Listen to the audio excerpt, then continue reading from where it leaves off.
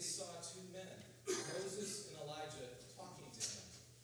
They appeared in glory and were speaking of his departure, which he was about to accomplish at Jerusalem. Now Peter and his companions were weighed down with sleep, but since they had stayed awake, they saw his glory and the two men who stood with him. Just as they were leaving him, Peter said to Jesus, "Master, it is good for us to be here. Let us make 3 dwellings, one for you, one for Moses, and one for Elijah," not knowing what he said. While he was saying this, a cloud came and overshadowed them, and they were terrified as they entered the cloud. Then from the cloud came a voice that said, "This is my son, my chosen. Listen to him." When the voice had spoken, Jesus was found alone, and they kept silent, and in those days told no one any of the things they had seen. This is the word of the Lord. Thanks be to God.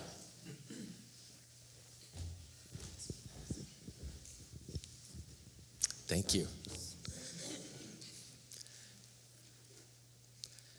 I remember this week I was thinking about my kids and the funny things they would say growing up. Like my son, he couldn't pronounce movie.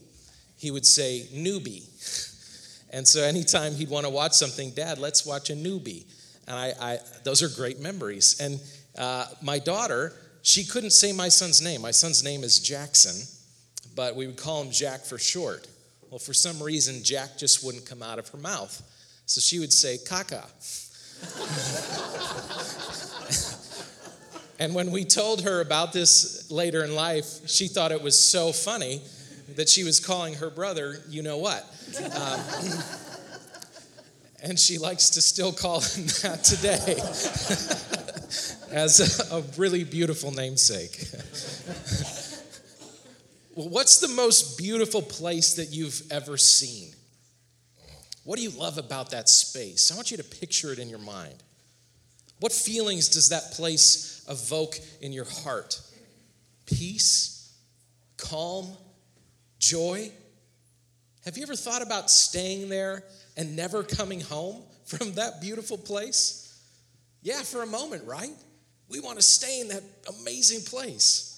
But then you remember your work, your home, your animals, your friends and your loved ones, your community, your church family.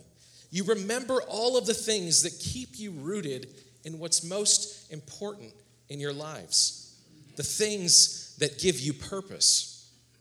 It's tempting to desire to stay in a certain place of life that's tranquil, that's beautiful. It's tempting to stay in these phases of life, maybe with kids or maybe in retirement, that just seems so amazingly peaceful and even oftentimes glorious.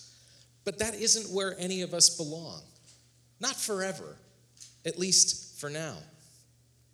There is so much brokenness and woundedness in our world. There is so much pain that exists around us. It's evident in our own United Methodist denomination right here in this moment. And for some, even in our own families and homes. And with 24-hour news on TV and on social media, all of this is accessible all of the time. We have to consciously choose not to look in order to avoid the brokenness, the woundedness, and the pain that exists all around us. But I don't think that's an option for us as followers of Jesus. And Jesus knew that avoidance wasn't an option for him either. I absolutely love this scripture text that I read just a few moments ago. See, millions upon millions of people, of followers of Jesus all around the world, heard those same words today as the global church remembers the transfiguration of Jesus.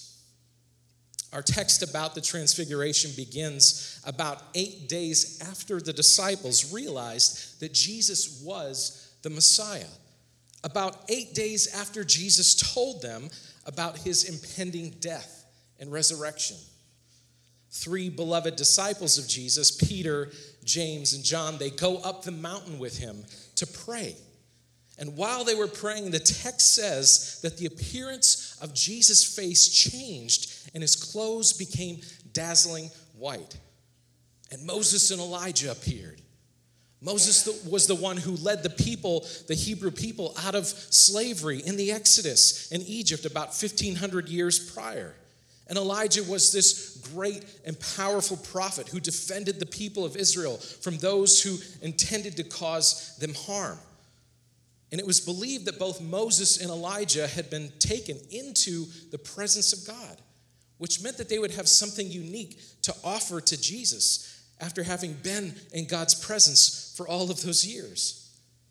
Well, it's significant that Moses and Elijah appeared and were talking to Jesus. But what's even more important is what they said to him. In verse 31, it says, they appeared in glory and were speaking of his departure, which he was about to accomplish at Jerusalem. Now, the Greek word used here for departure refers to exodus. So Moses and Elijah are advising Jesus on his own exodus, which would take place in Jerusalem. This was a big deal. Jesus knew the plan, and his disciples have heard the plan, yet his disciples still don't quite get the plan.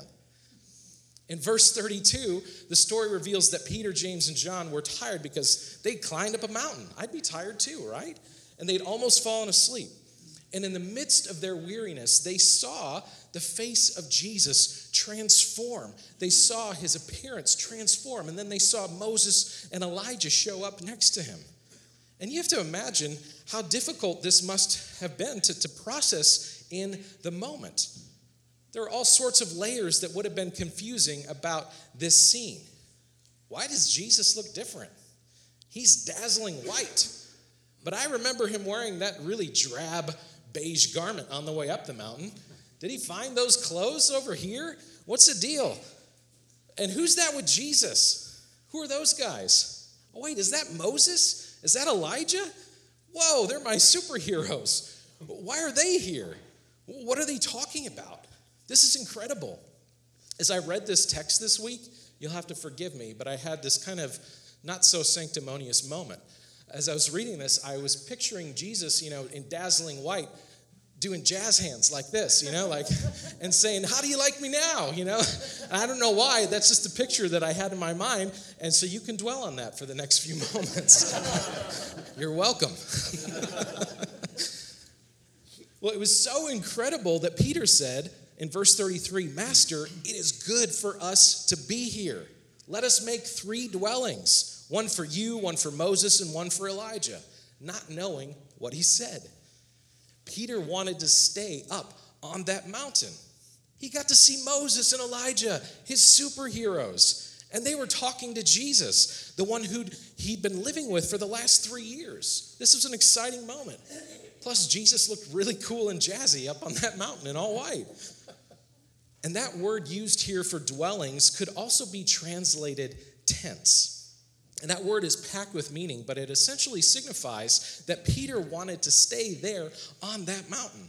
He didn't want to go back down the mountain into the valley. He wanted to be there in the presence of this glory with Jesus and Moses and Elijah.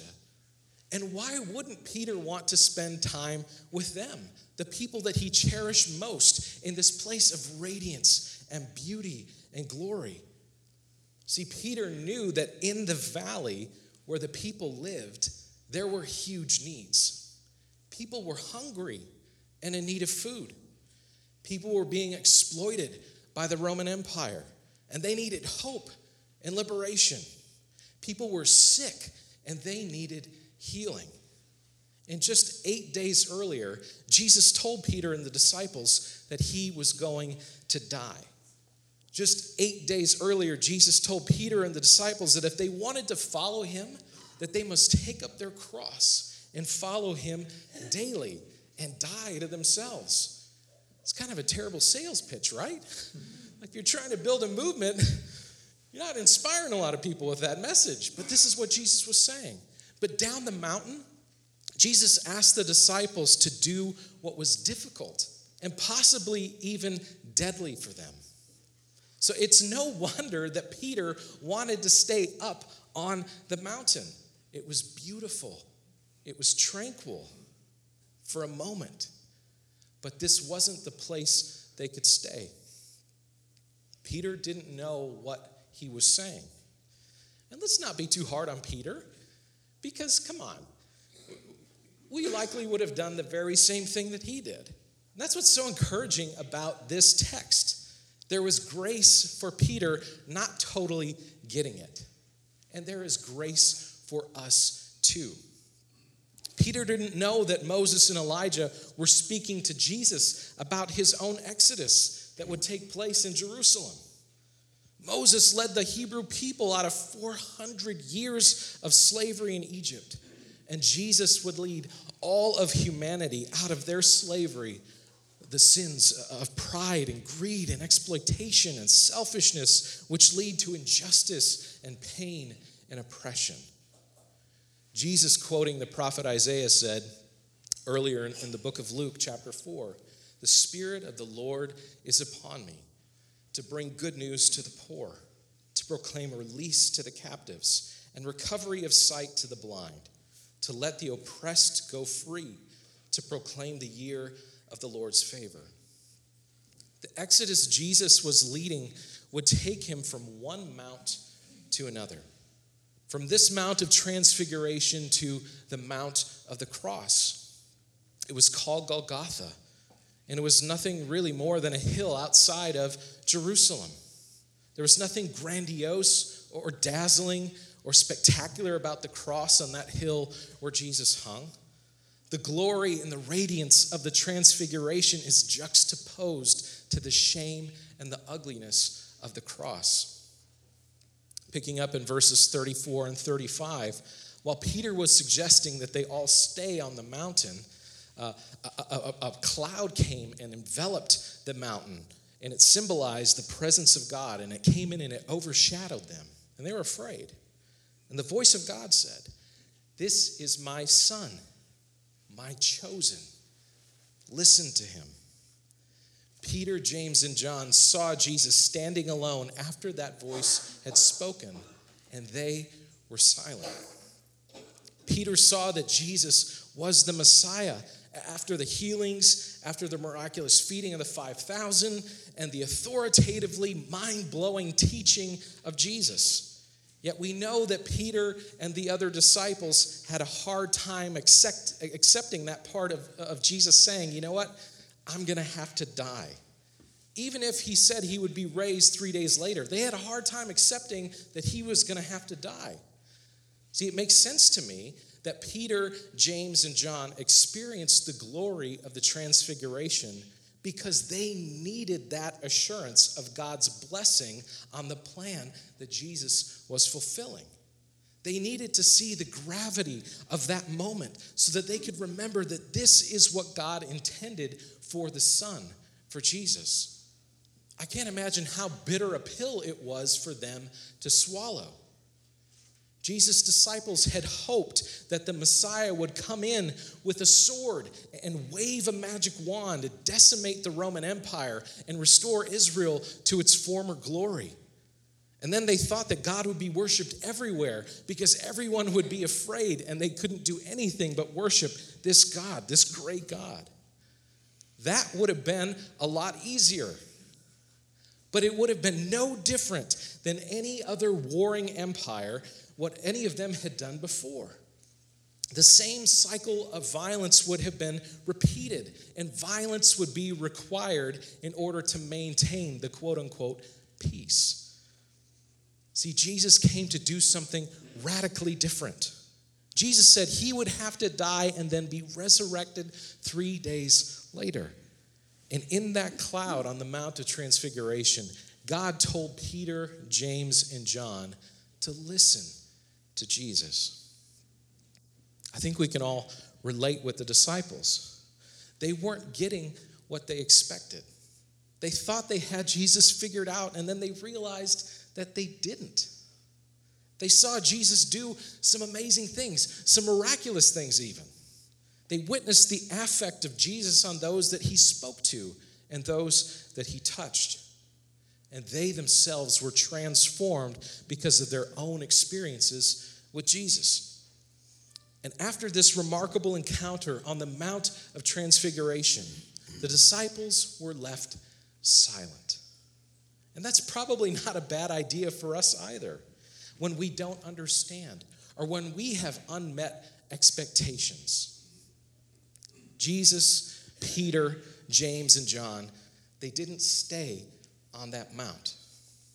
We pick up the story in verses 37 through 43, and they come down the mount, and they met a man whose son was said to have a demon. And the boy's father told Jesus that the other disciples couldn't set his son free. Now, we won't go into the details of exorcism here this morning, but a boy was afflicted with something that he couldn't control, and Jesus healed him or set him free. Now, I believe that Jesus got upset with his disciples not because they were unable to do something, but because they didn't believe in the authority that he had bestowed upon him. The disciples knew that Jesus was the Messiah, but they didn't fully trust the implications of that truth. If the Messiah gave them the authority to do something, they had what they needed to do that thing. Jesus wanted them to see that they were empowered to do the good that he had called them to do. Through Jesus, you are empowered to do the good that you are called to do. Thanks be to God. I think this gospel writer, Luke, was a genius. The way he told this story in chapter 9 and throughout the rest of the book, it's filled with all these ups and downs, these twists and turns. He carefully chooses his words that were aimed to communicate something so vital and so critical about the nature of Jesus. Jesus came into our mess and met us where we are. He doesn't make us scale up a mountain to glimpse of his glory and his goodness. No, he willingly came down from heaven. He willingly came down from that mountain. He came to set us free. And he was lifted up on this hill called Golgotha, and we see the ultimate glory of God in the crucified Christ. We have a clear picture of what God is really like. A God who loves the world so much that God was willing to give of God's self in death in order to set us free and to put an end to the cycles of violence and usher in a new way of life, the life of the kingdom of God, the reign of God, which is both now and not yet. Jesus gave us glimpses of what this would be like when God's presence is made fully manifest, when there will be no more pain. There will be no more death. There will be no more relational strife. There will be no more sorrow. And Jesus' own resurrection was the down payment on the resurrection and restoration of all things, including us. This is the hope that we have to look forward to, and we celebrate that fully on Easter Sunday. But now in this season, before Lent, we remember this moment of transfiguration and what it signifies. It reminds us of who Jesus is, the Messiah. It shows us what Jesus gave up, peace and tranquility. It models for us the way which Jesus calls us entering into the mess of this world as followers, empowered to bring healing and hope to the places that are filled with pain and despair. Part of the rhythm of worship in this church mirrors what happened on the Mount of Transfiguration. See, when we gather together to worship each week, we get a glimpse of the glory of God as we sing, as we pray, as we hear the word declared. And then when we receive the benediction at the end of the service, we're being sent out in the name of the one who calls us and empowers us to enter into the broken places of this world, the places where God's hope and light and love are needed most. Our season of Lent begins this Wednesday which is Ash Wednesday. And next Sunday, we begin this new series, which is entitled Busy, Reconnecting with an Unhurried God. In a world of go, go, go, we are inviting you to enter into a 6-week journey of slowing down. And somehow we've come to believe that being busy is a non-negotiable thing and that it defines our worth. But thankfully, God doesn't define our worth based on our productivity. During these 6 weeks leading up to Easter, Christians have historically given something up as a means of focusing deeply on God. What if we thought less about giving something up and more about making room for the things that are most important in our lives? I want to invite you to make room for something that is very important.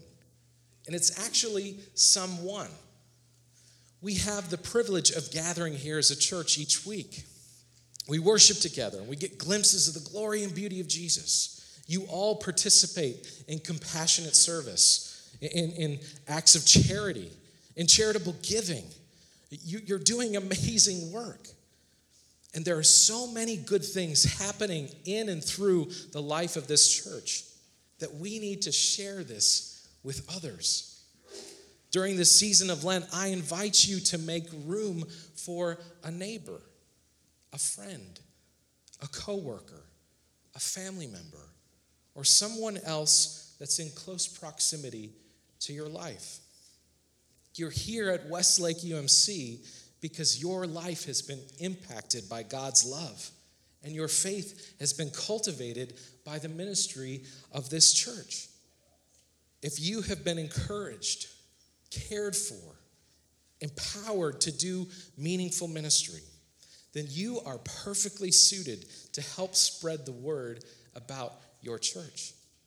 We can't keep this all to ourselves. We need to share this with others. During the season of Lent, we are inviting you into a 6-week practice of prayer and service and invitation. And this practice will begin next week and end on Easter Sunday. And here's what we're inviting into. In weeks 1 and 2, inviting you into a prayer practice. Begin praying about a person or a family that you might invite to attend an Easter service with you. In weeks 3 and 4, there is a service practice. Find an opportunity to serve that person or that family. And in weeks 5 and 6, invite this person or family to attend an Easter service with you. And you can do that with these handy-dandy little postcards that are out in the lobby at the Welcome Center. You can share stuff on social media. There's going to be all kinds of events up and ready. There's already a general series promotional that's up on our Facebook page. But you can share those things with the church or with the people that you are praying about inviting here to be a part of this. So I want to encourage you. I want to encourage myself. Let's go down the mount. And let's go where people need us the most. Amen.